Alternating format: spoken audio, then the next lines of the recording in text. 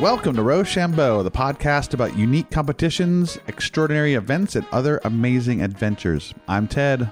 And I'm Kim. Welcome back, guys. Yeah, where you been? We've been here waiting for you. And boy, do we have something fun for you today. I'm excited. This is a Ted story. I don't really know much about it yet. Well, let's see. We all know that I love cars. True. And I love beat-up cars. And we had a lot of fun with the Lemons race. We sure did. We loved them taking inappropriate vehicles and racing them on a racetrack. Indeed. And I want to actually take a second to thank the Lemon guys. They were nice enough to donate some swag for us for the prize pack that we're giving away for the world's best laugh competition. That's right. Thanks, guys. And if you haven't called our laugh line and left your laugh, you should do that. Learn more at RochambeauPodcast.com/laugh. So, speaking of cars. Today I have the Gambler 500.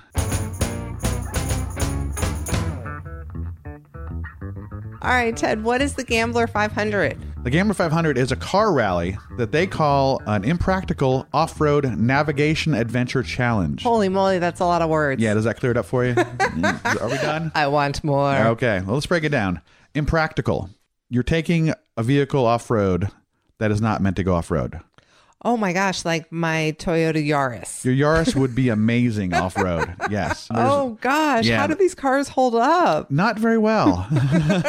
Or with mixed results sometimes. All right. Yeah. So off-road, we covered that. You're driving on forest roads, forest service roads. There's probably mud puddles and stuff, but yeah. Wow. Navigation. So this is not a race, it's a rally. So you're going from point to point. Using a GPS, there's an app for it, or you can use different ways to find different waypoints. Talk to me about the challenge of that. Why is that challenging, getting from point A to point B? Because they don't give you a map on how to get there. Right. They'll say, you're over here on one side of the mountain. You need to get to the other side of the mountain. Go. And I think you can choose different routes too. Like you can go, you don't have to go A, B, C, D. You can go A, E, F, Z. You need to check points off of the list. Yes. But how you do it, that's up to you. Wow. Yeah. And that's where we come to the adventure part, because you're in a vehicle that's not meant to go off-road. You're off-road. You're trying to find a waypoint.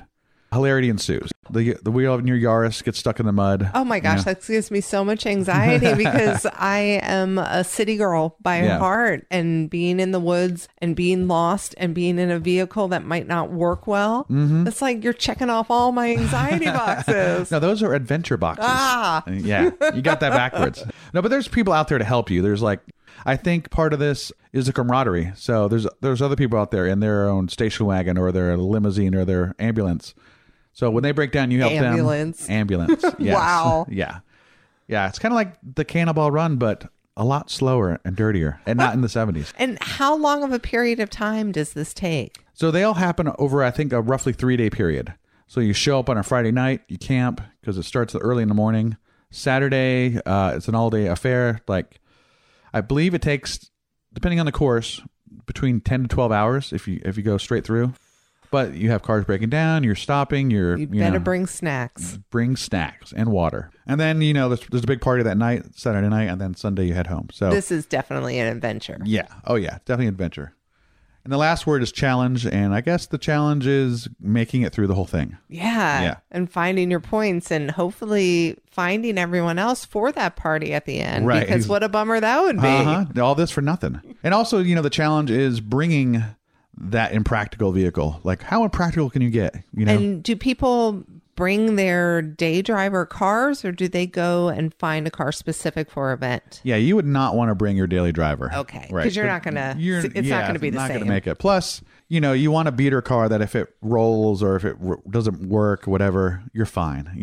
And they don't spend a lot of money on these cars. Typically, a $500 theoretical rule, which everyone breaks, but that's fine. Yeah. So this one happens June 28th to 30th in Oregon. This is the original one. This is the OG 500. They sometimes call it the Grand National. Nice. And one of the originators is Tate Morgan, and I talked to Tate. You want to talk about the Gambler?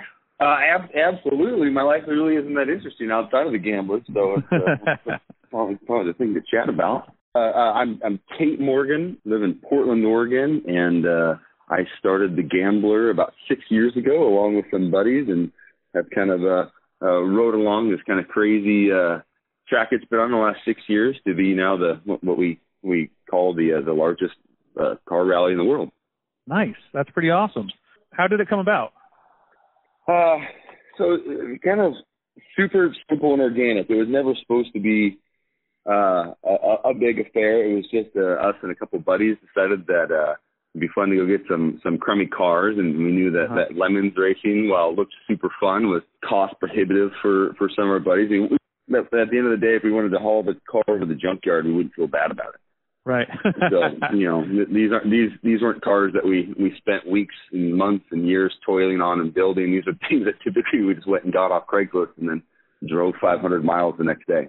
Nice. Where do you drive those cars?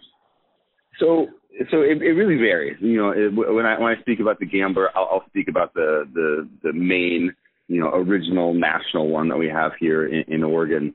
Albeit we have a lot of kind of smaller runs that occur in other states that we've kind of allowed people to use our name and logo and stuff to kind of promote the concept of fun-free, adventure. But typically what will happen is people are tasked with going and buying impractical or cheap cars, or a minivan that maybe you already had, a Toyota Corolla. We really like two-wheel drive cars.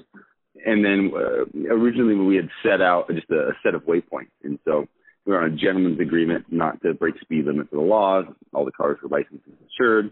And we'd navigate to all these waypoints. And typically we'd use, apps and software and stuff. But, when you're trying to hit 25 waypoints in a day in a car that really wasn't built to go on the roads it was going on, that becomes a challenge. Right.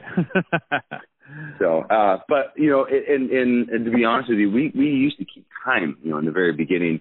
There was about half of us that were somewhat competitive. And so, we were all buddies, and so we wouldn't break speed limits. But, when you're going off-road in a Nissan Sentra, you can't really break the speed limit anyways. And so trying to keep the thing together and then navigating correctly was kind of the biggest challenge. But as we grew and got bigger and bigger, we realized we had to take speed out of the equation because there are some people that are just far too competitive to stay safe out there. Right.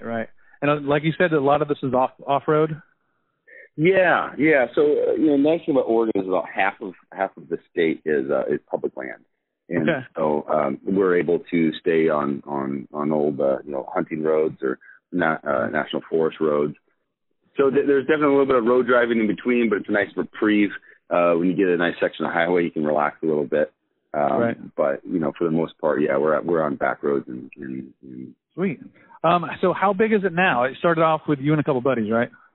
It did. And I should probably preface that, in that transition as we grew, we took that speed factor out. And actually made it a lot more fun because we noticed that the people that were having the most fun were taking limousines and dressing up in costumes and not really caring about how many checkpoints they hit. They were just having a fun adventure. And I think that's in particular what brought the people kind of in. It's just people that don't take themselves too seriously. There are plenty of outlets for people to go race. But this is more of an adventure and a big party at the end. So right. We currently are, you asked how big we are, but I was going to add that this year we're projecting a little over 5,000 people to come to the Grand National one here in Oregon. Oh, wow. We had about 4,000 last year, so 5,000 is probably actually a little conservative. And that's the one held in Oregon? That's the one here in Oregon, June 28th through the 30th. It's a 3-day affair. But we've developed an app. And then we have other routes that come in from all other states. We always have a ton of Canadian teams that come down. We have guys who drive their cars all the way from East Coast. And we have people that are flying in from Australia and Europe. So we kind of have a pretty broad swath. And then we also encourage these people to then go home and start kind of grassroots events, kind of like, we used to do. It doesn't take a lot of infrastructure to manage small events. And so It's always kind of a fun thing to see them go back and see the cars they build. Yeah, just getting them out there and having fun, huh? Oh, man. And it's something about bringing, an impractical or the worst tool to get a job done because you find that the journey itself is really where the marrow of the whole event is. And, Right. It's kind of like lemons in that sense, is that the people who kind of try to cheat or get real close to the line of cheating usually aren't celebrated. It's the guy who made the poorest decision. For us, since it's not a race, our tagline is fun is greater than rules. And nice. So, just that we don't really have we don't even enforce the $500 limit. If, someone wants to spend more on something, that's great, that's fine.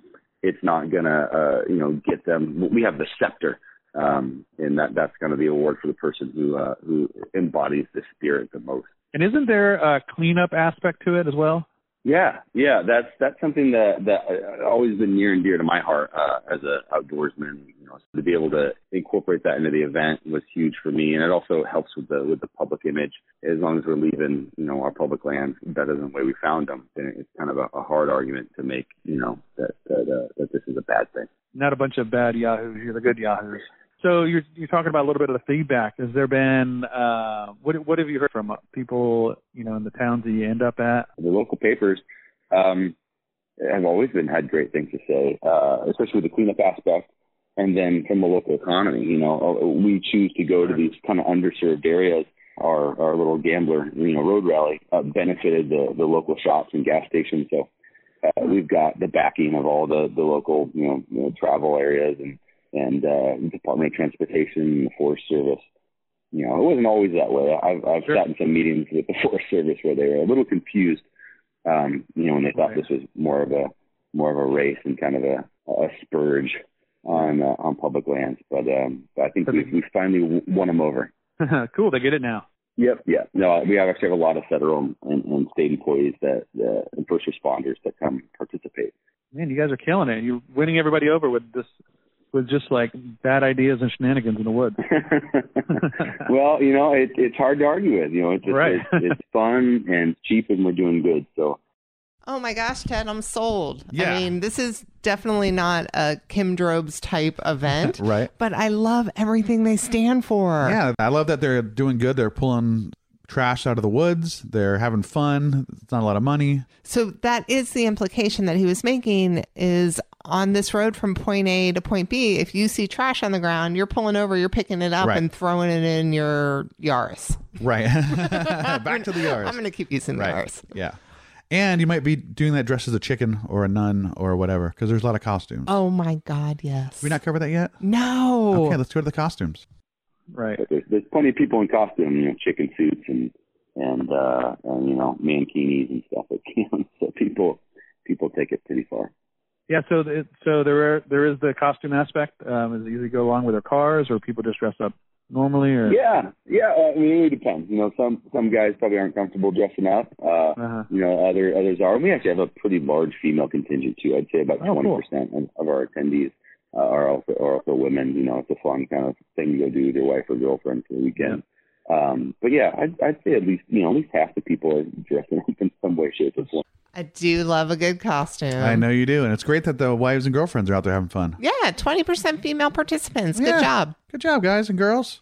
So one question that's been on my mind is, he said that at a certain point, for safety and for fun, they had to take speed out of the game. Right. Right? Mm-hmm. So how do you determine a winner at that point? Are there actually still awards? There are awards. He mentioned the scepter earlier, which was the guy or girl who most embodied the spirit of gambler. What was the tagline? He said, "Fun is greater than rules." Right. That is killer. That's awesome. Good stuff. Yeah, but there are many, many more awards, and then they make up some on the fly.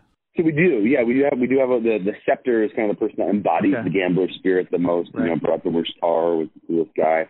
We have awards for who drove the farthest. We have an app actually that breaks down the metric of how much off road you took. So if someone traveled 500 miles and they were able to complete that in 80% of it being off road, then we're able to use that as our metric for competition. So we have that award.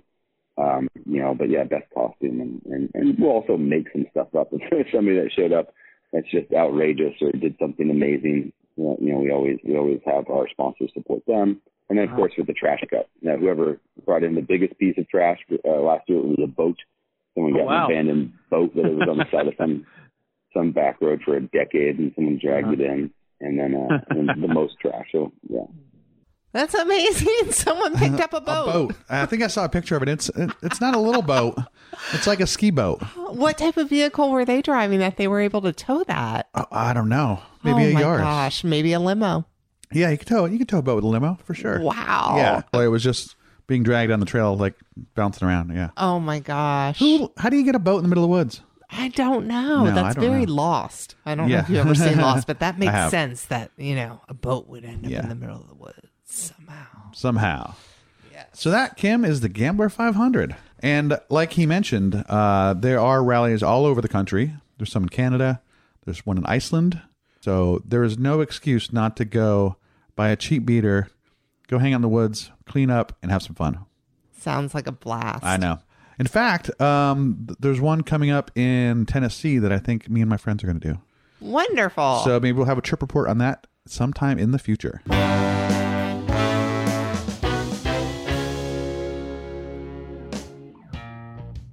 Kim, what do we have on the calendar for this weekend? Well, actually, this weekend is one of our episodes that we've done in the past. Aha. Episode number 11, we covered the World Beard and Mustache Oh, the Championships. Mustache Championship. That was fun. Those guys were super cool. Super cool. And that is actually happening this weekend, starting on Friday the 17th. It runs through the course of the weekend, but Saturday, of course, is the main event. And if you remember, it happens in Antwerp, Belgium. Oh, that's right. If you, by chance, are a listener in Belgium, this is what you're doing this weekend for Right. sure. And speaking of the World Beard and Mustache Championships. First, good luck to all of our people we interviewed. Absolutely. And one of them, actually, Taylor reached out recently. Taylor was with the Austin Facial Hair Club. Oh, Bad Taylor. Yes. Yeah. Bad Taylor. Bad Taylor reached out to say that he and some of the other guys from Austin now make up Beard Team USA. Okay. And are helping run the nationals. And that happens in November. And we'll tell you a little more about that when it gets closer. Cool. Good work, Bad Taylor. Not so bad, Taylor. And I have an event in Jackson Hole, Wyoming. Oh, I've never been. I hear it's beautiful. It is beautiful. I've only been once in the summertime. I haven't been in the wintertime, oddly enough. This is the Ultimate Towner obstacle course. What is a towner? I don't know. Okay. I know what an obstacle course is. This sounds fun. Towner could mean a person who lives in town. Like a townie. Maybe. Okay. I don't know. We'll go with that. Okay. You could be the ultimate towner. It's a challenge, compete with 25 obstacles over 4 miles. Wow. Yeah. This is a product of passion and it was inspired by the theme of overcoming your obstacles. Aw. Oh, nice. So if you are in Jackson Hole or near there, go to Jackson Hole this weekend and have some fun. Yeah. Get over some obstacles in your life. Be the ultimate towner. Be the best towner you can be. Fantastic. If you guys know about anything interesting or cool or weird or unique happening in your hometown, please reach out. We want to know about it. We want to spread the word for you. Our music today was brought to us by Cadillac Jones. Thank you very much, guys. You are awesome. If you have not heard Cadillac Jones, go to Spotify and check them out. All right, guys, the world is a big, beautiful, and sometimes quite often a strange place. Stranger it is, the more we want to hear about it. Thanks so much for listening. Till next time, people. Goodbye.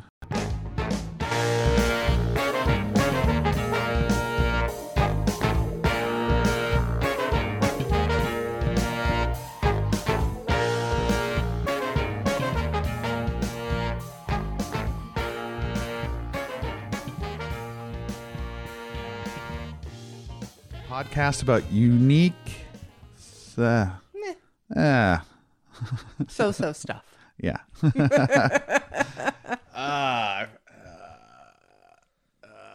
Okay.